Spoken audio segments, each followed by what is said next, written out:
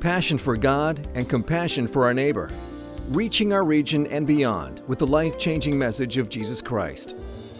This is CrossWinds Church, and now, here's Pastor Jordan Gowing.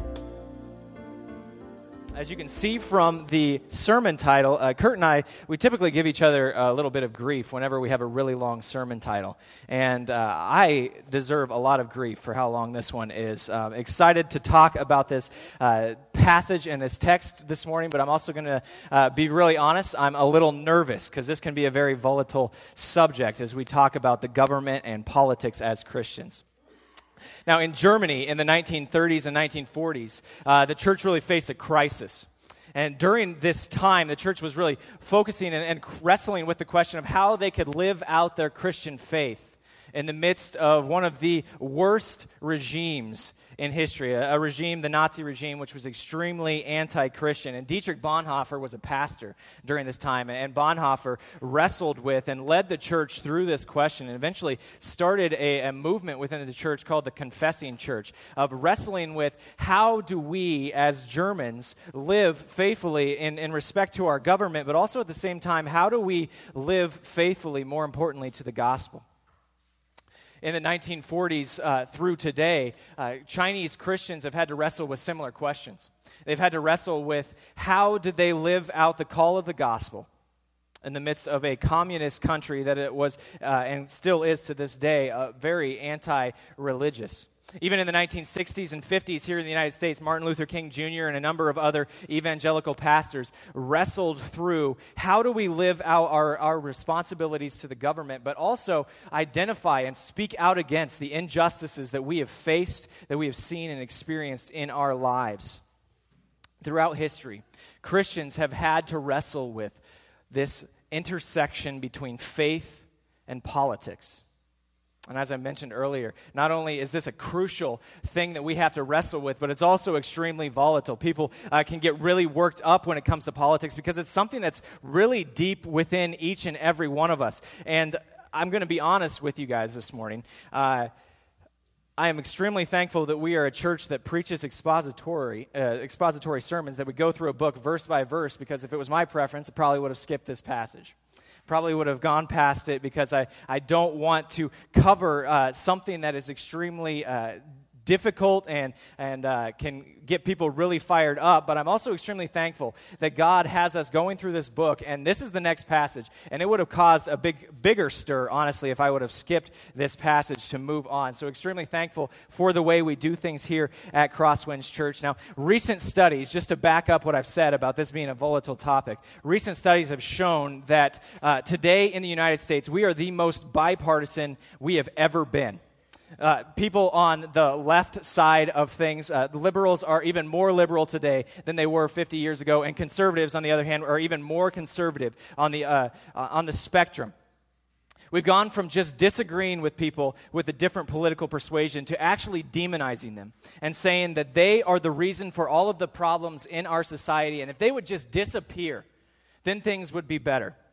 It's in this context that I think that 1 Peter chapter 2, which we're going to be in this morning, has a lot to say to us this morning. You see, this is extremely relevant with elections coming up in just a little less than a month away. And I actually love election season. Now, it's not because I like the political ads. I think that they are way overdone. But the reason I like election season is because for about a month and a half before the elections, it doesn't matter who is in office, which party is in office, gas prices plummet. They just drop. I mean, we just crossed under, we're back in the $2 mark, so I'm pretty excited about that. I think that we should have elections more often if that's one of the ways that we can get some lower gas prices here in the United States. Now, I want to just tell you right off the bat this morning that some of the stuff I'm going to say is probably going to offend you. Some of the stuff that I am going to say probably doesn't line up with your political views, and that is okay. In fact, that's a really good thing. We have to recognize as Christians that regardless of whether we are Republican or Democrat or wherever we find ourselves on the political spectrum, that the gospel should reign supreme in our lives. You see, the Republican Party does not reflect the gospel. The Democratic Party does not reflect the gospel. And the sooner we recognize that as Christians, the better off we are going to be. Now, both sides of the political spectrum recognize biblical truths that are good and helpful. For example, Republicans do an excellent job of pointing out biblical passages that talk about the sanctity of life, that talk about the sanctity of marriage, and how we should live moral lives in this world. And those are good things, but at the same time, they tend to neglect passages of Scripture that talk about standing up for those who are helpless, especially the outsiders, and taking care of creation, being good stewards of the creation that God has given us. On the flip side, Democrats seem to do the exact opposite. They tend to recognize some biblical truths that Republicans miss and tend to uplift those and neglect others. Now, these are broad generalizations, but it's helpful for us to recognize as we try to commit to not demonizing one another, as we talk about government and politics as Christians, to recognize that neither political party has the gospel. Both Republicans and Democrats are in desperate need of the gospel. And wherever you find yourself this morning, and whatever political persuasion you're at, that truth has to be with us. It has to reign in our lives. See, this morning we're not going to be talking a lot about political parties. In fact, I've just covered about all that I'm going to. We're not going to be talking about candidates and which ones we should vote for and which ones we shouldn't vote for. What we're going to be talking about is how we interact with the government as Christians. See, Peter, he doesn't tell us a lot in this passage. In fact, the Bible doesn't really tell us a lot about how the government should act. Peter and the rest of the Bible tells us a lot about how we should act towards the government. The truth is, it really doesn't matter what the government is like. It doesn't matter who is in office. The truths remain about how we are supposed to respond to the government. Whatever political party is in office really doesn't matter to us. It's kind of irrelevant. Peter's passage here reflects and is true no matter what situation we find ourselves in. If you were with us last week, we continued our way through 1 Peter, and we began really a new section in 1 Peter. And this passage last week, as we were continuing in chapter 2, started kind of the next big chunk of 1 Peter. And in this big chunk, Peter begins to tell us what holiness is like. And he begins to tell us what it really looks like to live holy lives. And we saw that one of the ways that we are called to live holy lives is to get rid of the passions of the flesh. The way we put it down in Spencer was to put death to death. The things that are killing you, we have to get rid of those. And at the same time, we have to focus on doing good deeds. We have to live good, holy lives reflected in the lives of those, or it can be seen in the lives of those who are around us. And Peter calls us to live these lives no matter what.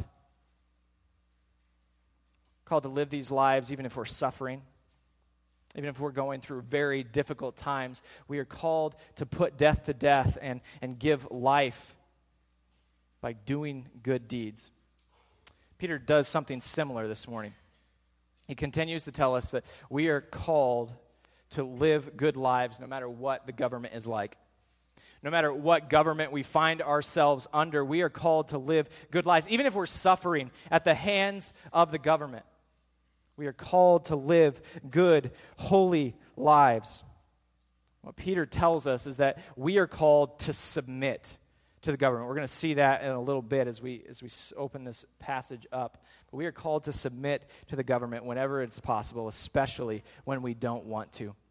See, if there was one word, or one sentence rather, that we could sum up today's passage by saying, it is this, that our allegiance to God makes us respectful citizens.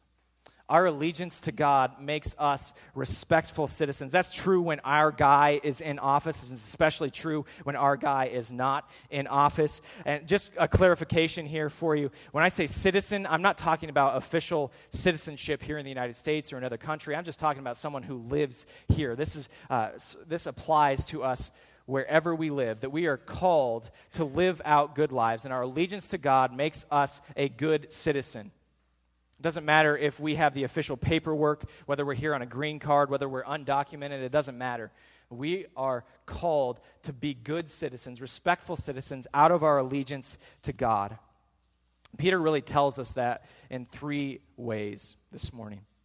First, he talks about our calling as Christians and what we are supposed to do as Christians in relationship to government. And after that, he talks a little bit of how, or the reason why, and how we go forward and what do we do from there. And the third thing is this, is kind of like an application. It's basically summing up what our relationship to the government should be like and what it looks like in our lives. And so that's going to be kind of our roadmap this morning. If you have a Bible, I invite you to open up to 1 Peter chapter 2. We're going to be in verses 13 through 17. If you don't have a Bible, that's all right. There should be one in your pew, but also the passage should be printed in your sermon notes. So before we do that, though, let's just pause and ask for God's blessing to be with us. Please join me in prayer. Jesus, we are so thankful for your love for us and how you reign and you rule, that you are victorious over sin and death. And God, I pray for your presence to be with us here this morning, that your Spirit would come and speak through me and work in the hearts of each and every one of us here this morning. God, we ask that you would be glorified in all that we say and do. In Jesus' name, amen.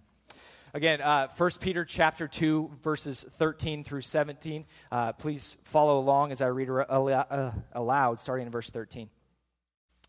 Be subject for the Lord's sake to every human institution, whether it be to the emperor as supreme or to governors as sent by him to punish those who do evil and to praise what is good. Peter starts this morning with a little bit about our calling. And he says that our calling is this, that we are supposed to and we are called to submit to all authority for Jesus' sake. We submit to all authority for Jesus' sake. You see, we live in a very anti-authoritarian country and society.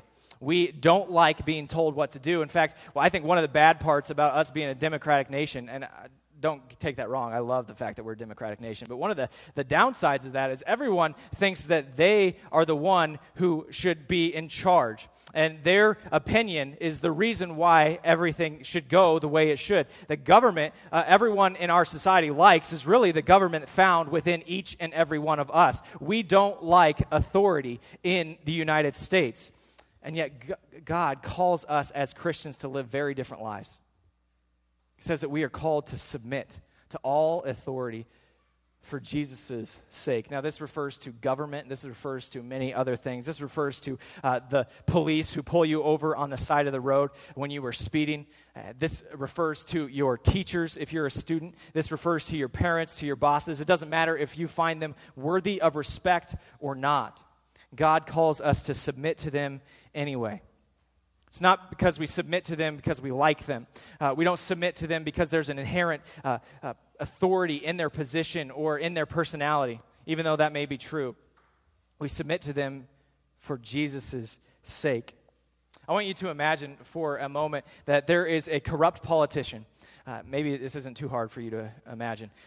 There's a corrupt politician who's in office, and they live a promiscuous lifestyle.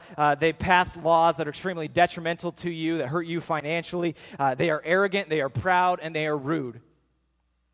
You are not going to want to submit to that person because of who they are. They're not a good person. You aren't going to want to submit to them because of their position. You certainly didn't vote to them. But we are called as Christians to submit anyway for Jesus' sake. And this is really an essential principle for us this morning as we talk about government and Christianity and how the two interact. And that is this, that our approach to politics is primarily, first and foremost, about God and us. It's first and foremost about God and us. God is pleased when we submit to authority. It's the way He designed things. He likes it when we do that. It's the way He structured society, that we would submit to authority. He's given us this authority for our good. Now, before you object, which I'm sure some of you are wanting to right now, remember Peter's context. Peter is in prison right now as he's writing this letter. Peter has been placed in prison for no reason other than being a Christian. And yet in the midst of that, he tells us anyway to submit for Jesus' sake. You may be thinking, well, is Peter just crazy? Or is Peter a coward that he's telling us this, that he doesn't want to stand up to the government? Of course, Peter isn't a coward. It's the reason he's in prison in the first place. He calls us to submit because that is what God wants us to do. Notice in verse 14 where he talks a little bit about the purpose of the government. This is the reason why God has instituted government, and one of the reasons why we should submit for Jesus' sake. It's to limit evil and to promote good. No matter how good a government is, no matter how bad a government is, Peter recognizes its worth. If you talk to people who have experienced civil war and anarchy in their countries, they will tell you no matter how bad the government is, it's better than anarchy. And Peter knows this. Peter knows that no matter how bad a government is, it is better than anarchy. God uses even the worst governments to limit evil and to promote good. Now, if you're like me, and some of you probably are, your mind immediately goes to the extreme examples and situations. You say, well, Jordan, there's got to be times where we can't submit, right? There's got to be times where it's wrong for us to submit to the government. After all, didn't Moses lead a rebellion in Egypt? Haven't there been times throughout church history where Christians rebelled against the government? Well, you're right. There are times where we cannot submit to the government. But we have to recognize that these times are much fewer than we would probably like to think. We can't rebel against the government because of tax laws or because of health care issues. We can't do it like that. We only rebel when it forsakes our approach to our relationship with God. Peter tells us this in Acts chapter 5. In Acts chapter 5, Peter is brought before the Jewish council. And the Jewish council is basically saying, okay, Peter, apostles, you need to stop telling people about Jesus. And this is what Peter and the apostles say. They say, we must obey God rather than men. We must obey God rather than men. See, there are going to be times when what God wants for us and what God says contradicts what our government tells us, what humanity demands. And in those situations, we must obey God each and every time. This is what it really means to submit for the Lord's sake. We don't submit to the government indiscriminately. We only submit when it aligns with God's plan for the world.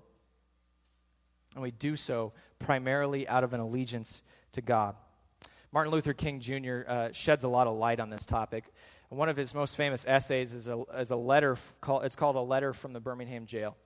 And in this essay, a lot of the local pastors were really kind of accusing Martin Luther King Jr. of being a bad person and being a smear on the face of Christianity because he was having these protests and being thrown in prison.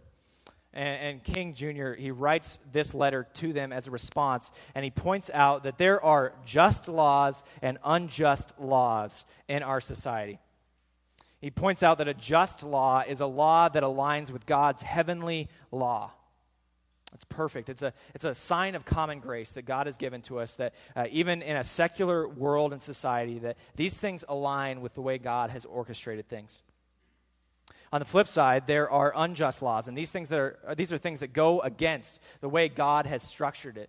And they actually are explicitly against the way God has orchestrated and ordained things. And it is our responsibility as Christians to live faithfully by going against these unjust laws. Now, we could talk a little bit about what that looks like in our society, but we don't really have time for that this morning because that's not exactly what Peter is focusing on today. But I just want you to recognize that there are times for us to disobey government, but the times are much fewer than we would think. I think Peter's context provides a very good example of that. So what is our calling as Christians? Well, our calling is to submit to all forms of human authority. We submit when we want to. We submit when we don't. Whatever the case, we do so because of a love and an honor for God above all things. We submit to human authority. Let's keep reading 1 Peter chapter 2, starting in verse 15, to see the reason why we submit. For this is the will of God, that by doing good you should put to silence the ignorance of foolish people. Live as people who are free, not using your freedom as a cover-up for evil, but living as servants of God. Peter continues his exhortation here by telling us that the will of God is for us to do good. Remember Peter's context and the audience that he's writing to and what they are experiencing. Peter's audience was experiencing a lot of hardship, a lot of suffering and slander at the hands of those who they lived with. They were mocked and ridiculed because of their Christian faith, because they didn't follow the masses and the ways that they lived their lives. The Roman Empire was a pretty immoral place. Now, the Roman Empire had a lot of rules and laws set up to make it a moral place, but most people didn't follow them, except for the Christians. And they were slandered and looked down on because of that. At the same time, the Roman Empire had another rule and law that said every citizen, every person who lived in the Roman Empire was supposed to offer incense to the emperor. This wasn't a way of worshiping the emperor. Actually, if you look at it, it's probably just a more intense form of the Pledge of Allegiance. And the Christians refused to do that. Everyone else would offer incense to the emperor except for the Christians. They would do what no one else did when they lived holy lives, and they refused to do what everyone else would do by offering up incense to the emperor, because their primary allegiance was to do good for God's sake. See, in the midst of this slander, in the midst of all the hardship that they experienced, Peter tells them to continue doing good deeds. The best way for us to silence our critics today is to live good lives, is to live holy lives, to do good deeds. And we see this throughout church history. There is this Roman historian, his name was Tacitus, and this guy, he talked a lot about the church and the Christians and was actually kind of annoyed with them because he would point out that the Christians did such a good job of caring for the sick and for the poor that they were putting the Romans to shame. The Christians, he points out, were doing a better job of living out Roman virtues than the Romans were. Through their good deeds, the Christians put their critics to shame. And Peter is telling us the exact same this morning, that we can put our critics to shame, that our good deeds can be used to silence these critics. You see, it's God's will for us to be good citizens. It's God's will for us to live good, respectful lives as citizens in the country that he has us in. God is not glorified by us when we complain about the government. God is not glorified in us when we mope about the people who are in office. God is glorified in us when we live out holy lives in spite of the slander that we experience. I think Dan Cathy, he's the CEO of Chick-fil-A, is a really good example of this. A couple years ago, he came under a lot of fire from the media for some comments that they said were, bigoted against homosexuals. Now, Cathy is an extremely devout Christian and lived out his faith in many different ways, and he continued to live out a good life in spite of all of the slander that he was experiencing. And one of the ways that he did this is he invited an open homosexual to attend a football game with him. And so this guy agreed to come, and they went to this football game, and even though Cathy didn't agree with this man's lifestyle, the man really enjoyed his time. In fact, it was Cathy's lifestyle that changed this man's opinion of Christians. God used Dan Cathy's good deeds, his good works in this society to put to silence some of his critics. Did it put to silence all of his critics? No. But it put some to silence through the good deeds that he had done. Last week we talked a lot about good works. 1 Peter talks a lot about the calling that we have as Christians to live out good works. And Peter addresses that here too. He tells us why. Well, first, we do them because we are free people. We are no longer slaves to sin. We are no longer bound by the chains of sin because Jesus has set us free. Because we have been set free by God in Jesus, we live good, holy lives. We are God's servants now. I love the way Paul puts it in the book of Romans. He said that we are no longer slaves to sin, but we are now slaves to righteousness. And because we are slaves to righteousness, we're slaves to the way that God has us live. We live good, holy lives in our world. See, it's God's will for us to do good works, period. It doesn't matter what political climate is like. It doesn't matter what the society is like. God calls us to live lives of holiness, of good works. We can't control the society. We can't control the way the society looks at us, but we can control the way we respond to it. And that's what Peter is telling us right here. We respond with good, holy lives. I think it's interesting the way Peter describes these people. It's kind of harsh, actually. He calls them foolish people. He says, silence the ignorance of foolish people. And what he's referring to is those who have not received the gospel in faith and repentance. And if you haven't received the gospel in faith and repentance, then you are foolish. Because God is calling us to him. He's calling us to respond in faith. But God can use our good deeds in the lives of those who are around us. Let's continue doing good works for God's glory. Let's continue living out holy lives because this is the will of God. Let's look at the last verse here, 1 Peter chapter 2, verse 17, as we see what Peter has for us here. It says, honor everyone, love the brotherhood, fear God, and honor the emperor.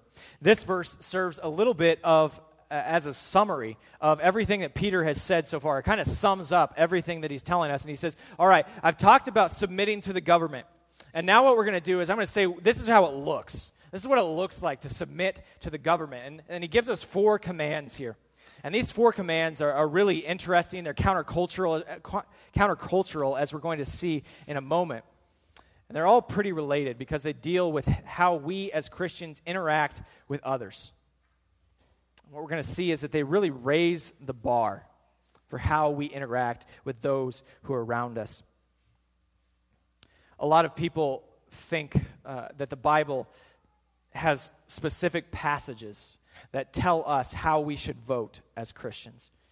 They want to know what the Bible says about church and politics and all that, and they look for passages that say, well, you should vote along this party line. The Bible doesn't have any of that. But the Bible does give us principles to apply and that we are compelled as Christians to apply.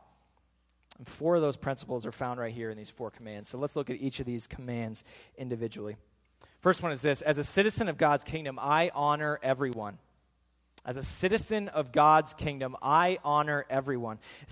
Peter here, he starts off with how do we interact with every person on the face of the planet.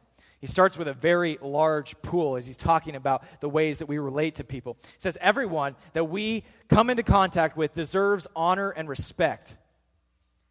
Doesn't matter who they're like or what they're like.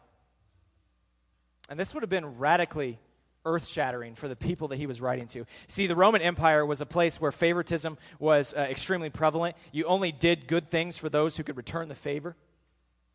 And so to say that you should honor everyone, that you should do good to everyone, would have been extremely different than what the culture would tell the people that day. Notice the motivation that I mentioned here about why we honor everyone. I said it's because we are citizens of God's kingdom. The last couple of weeks, we've been looking at passages in 1 Peter that have talked a lot about our identity. A couple of weeks ago, we saw that Peter called us a chosen race. Or in other words, that we have been chosen by God, and God has selected us from all of the people in the world to be his, and to be his instrument for reaching humanity. God has chosen us as a part of our identity. Next thing he tells us is that we are exiles and sojourners in this world. We looked at that last week. And when he says that, he's referring to the fact that we have been called out of this world by God. We no longer have primary citizenship here in the United States, but our primary citizenship is with God's heavenly kingdom. And from that place of our identity, that we are citizens of God's heavenly kingdom, we live lives that honor everyone around us. It doesn't matter who they are. It doesn't matter how much we like them or dislike them or get along with them or not. We honor them because of our identity. See, as God's servants, we engage the government.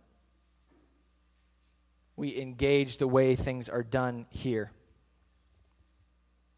And we recognize that no matter who is in charge, no matter what government is in charge, it's not ultimate. The United States is not ultimate. Every government on the face of the planet, good or bad, is going to fail someday. And the book of Revelation tells us that that is actually a good thing. It's something that we should actually rejoice over. Because when all of the earthly governments pass away, that means God's kingdom is here. That our true citizenship as a part of God's kingdom will one day be fully realized. To be a part of that, every single government on the face of the earth has to pass away. And this is why Peter tells us to honor everyone. We show indiscriminate honor to every single person on the face of the planet. It's unheard of in Peter's day. But why? Why do we show this honor to everyone? Because every single person is created in God's image. Every one of us, every human who has ever existed from Adam and Eve until the very last humans have been created in God's image. That means we have this intrinsic worth to us. That for some reason, God has set us apart out of all of creation to carry His image, to bear it. And that's one of the reasons why we fight for the sanctity of life, because every life is valuable. At the same time, that's the reason why we defend the helpless and the outsider, because every life is valuable. Every human has the image of God and is deserving of honor. Second command that Peter gives us talks about our relationship to Christians. And we see that as a citizen of God's kingdom, we love every single Christian. We honor everyone on the face of the planet because they carry the image of God. The second thing that we see is that for Christians, we show them greater love, greater self-sacrifice, because they are our brothers and our sisters.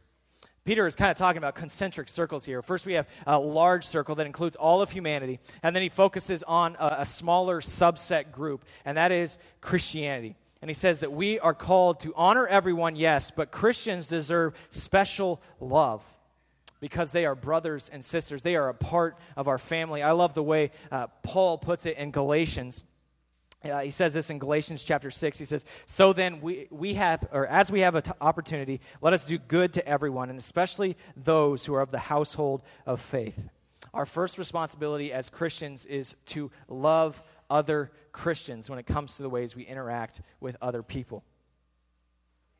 Now, I want to apply this specifically to the topic of politics. There are a number of evangelical Christians out there who are conservative. There are a number of evangelical Christians out there who are liberal.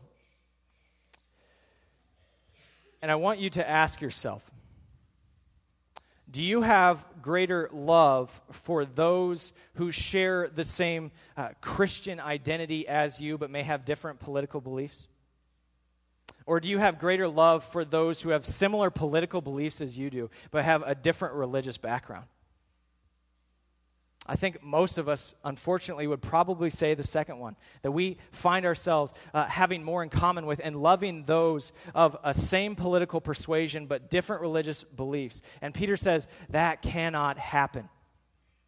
As Christians, we cannot love and like Mitt Romney, who is not a Christian but is conservative, more than we would like someone like Jim Wallace, who is an evangelical Christian, but he's an outspoken Democrat.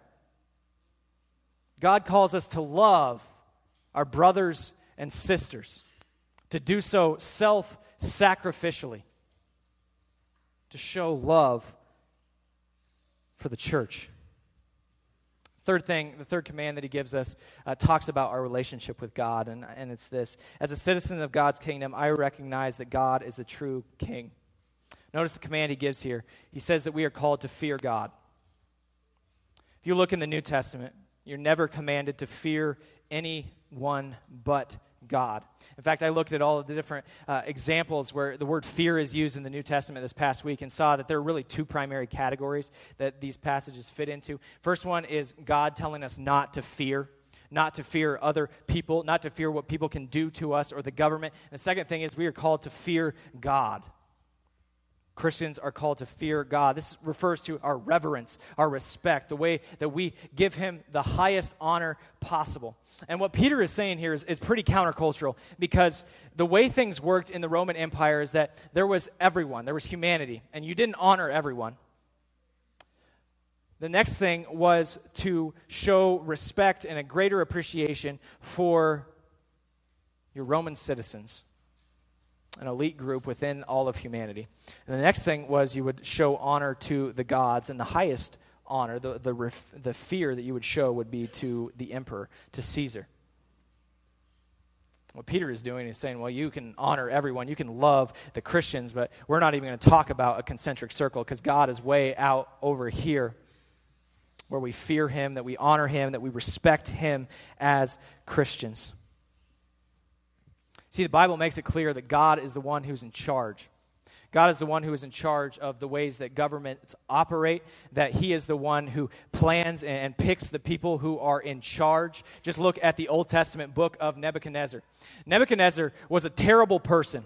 He slaughtered hundreds of thousands of people. He destroyed God's chosen nation, being Israel. He destroyed God's temple where God himself dwelt among his people. And yet, the Bible tells us that God considered Nebuchadnezzar his instrument. That God considered Nebuchadnezzar his tool. God chose Nebuchadnezzar to lead Babylon. That doesn't mean that Nebuchadnezzar was above reproach, or that he got a free pass with all the things that he did. No, we see, the Bible tells us very clearly that Nebuchadnezzar was going to be judged and is going to be judged for all of the things that he did. As we talk about the relationship between God and our governments here in the United States and across the world, we see that God is in charge. That God is the one who rules and reigns, and every single person in an authority position will one day be held accountable for their stewardship of that position. Nebuchadnezzar will be held accountable. Every single U.S. president will be held accountable. Every single senator and representative, and every single governor, and even down to the city council person, every single one of them will be held accountable for their actions, because God is in charge, and God is the one who rules and reigns. And this gives us hope. This gives us the motivation to submit to the government when we don't want to, because we know that God is ultimately the one who is in charge. And the fourth command that Peter gives us refers to our elected officials. He closes by saying that as citizens of God's kingdom, we respect our elected officials. I love the way the ESV translates this. Some other versions, they don't translate it in the way the ESV does, and you miss the connection that Peter is making here. He says, first, to honor everyone. Then he says, love the brotherhood. Fear God. And when it's time to talk about the emperor, he says, honor the emperor. Honor Caesar, the highest person in the Roman government. Treat them the exact same way that you would treat anyone else. Show them the exact same honor that you would show to anyone else. Extremely subversive. This doesn't lower the bar for how we treat the government officials, or that we treat Caesar. It actually raises the bar for how we treat everyone else. Everyone else is deserving of honor and respect, not because of the positions that they hold, but because they are created in God's image. As we talk about elected officials, just one question for you that I really want you to wrestle with, and that is, how often do you show honor and respect to the elected officials of the United States by praying for them? How often do you show honor and respect to President Obama by praying for him? If you don't do that, then I think Peter would say you have no right to complain.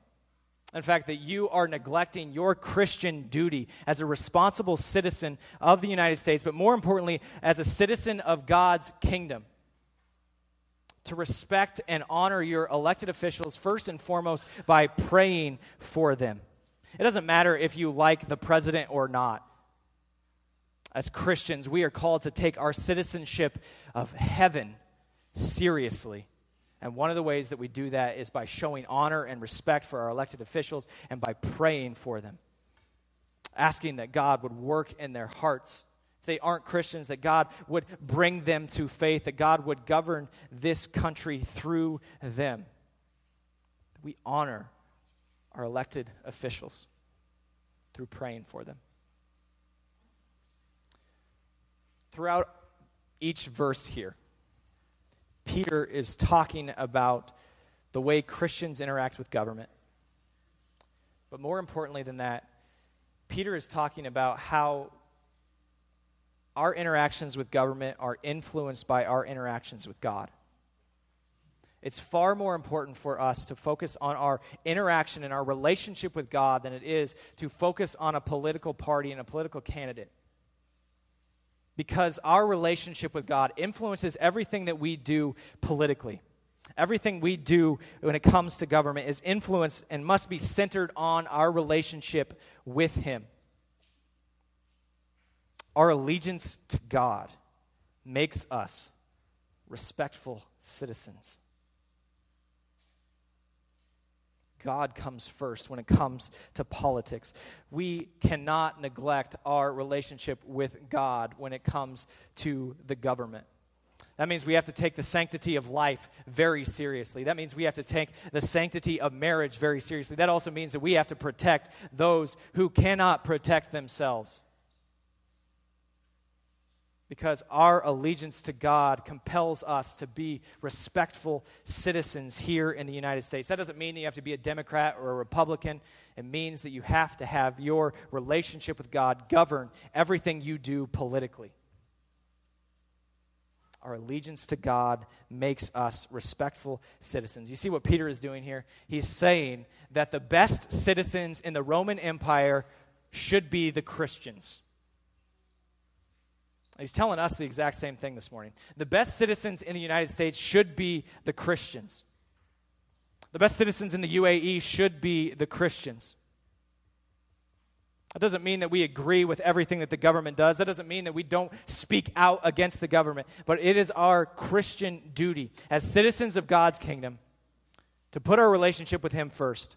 And from that place, have it influence everything we do in our interaction with government and politics. I mentioned at the very beginning about Dietrich Bonhoeffer, who's a wonderful, godly Christian man. And throughout the 1920s and the 1930s, Bonhoeffer was passionately German. There's nothing wrong with being passionately a part of your nation.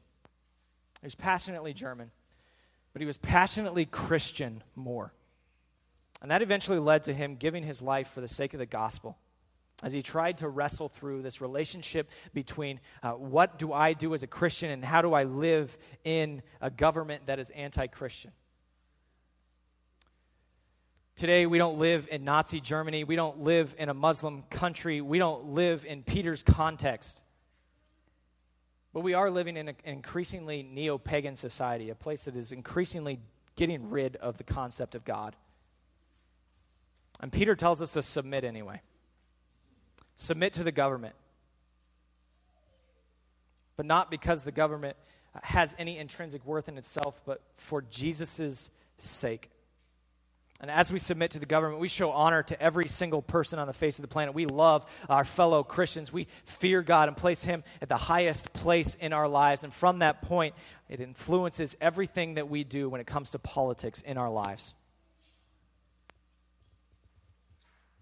And so with the election season upon us, that is my challenge this morning. To be a good, dutiful citizen of the kingdom of God by praying for your elected officials for Jesus' sake, by submitting to the elected officials for Jesus' sake, and letting your relationship with God influence everything you do politically. Let's pray. God, we rejoice that you are the King, that you are the one who is in charge, the one who rules and reigns, and that even still you desire to have a relationship with us. God, what an utmost privilege that is.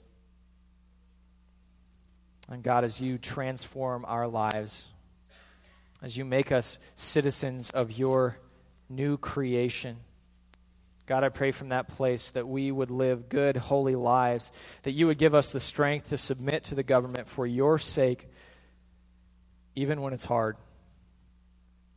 And God, that we would take our responsibility as Christians seriously, to honor everyone, to love our fellow brothers and sisters, to fear you supremely, and to pray for our elected officials. God, we thank you for your word. And we thank you for the body of Christians that is able to gather together. We pray these things in Jesus' name. Amen. This has been a presentation of CrossWinds Church. More of Pastor Jordan's sermons can be found online at crosswinds.tv. Thanks for being with us, and may God continue to enrich your life.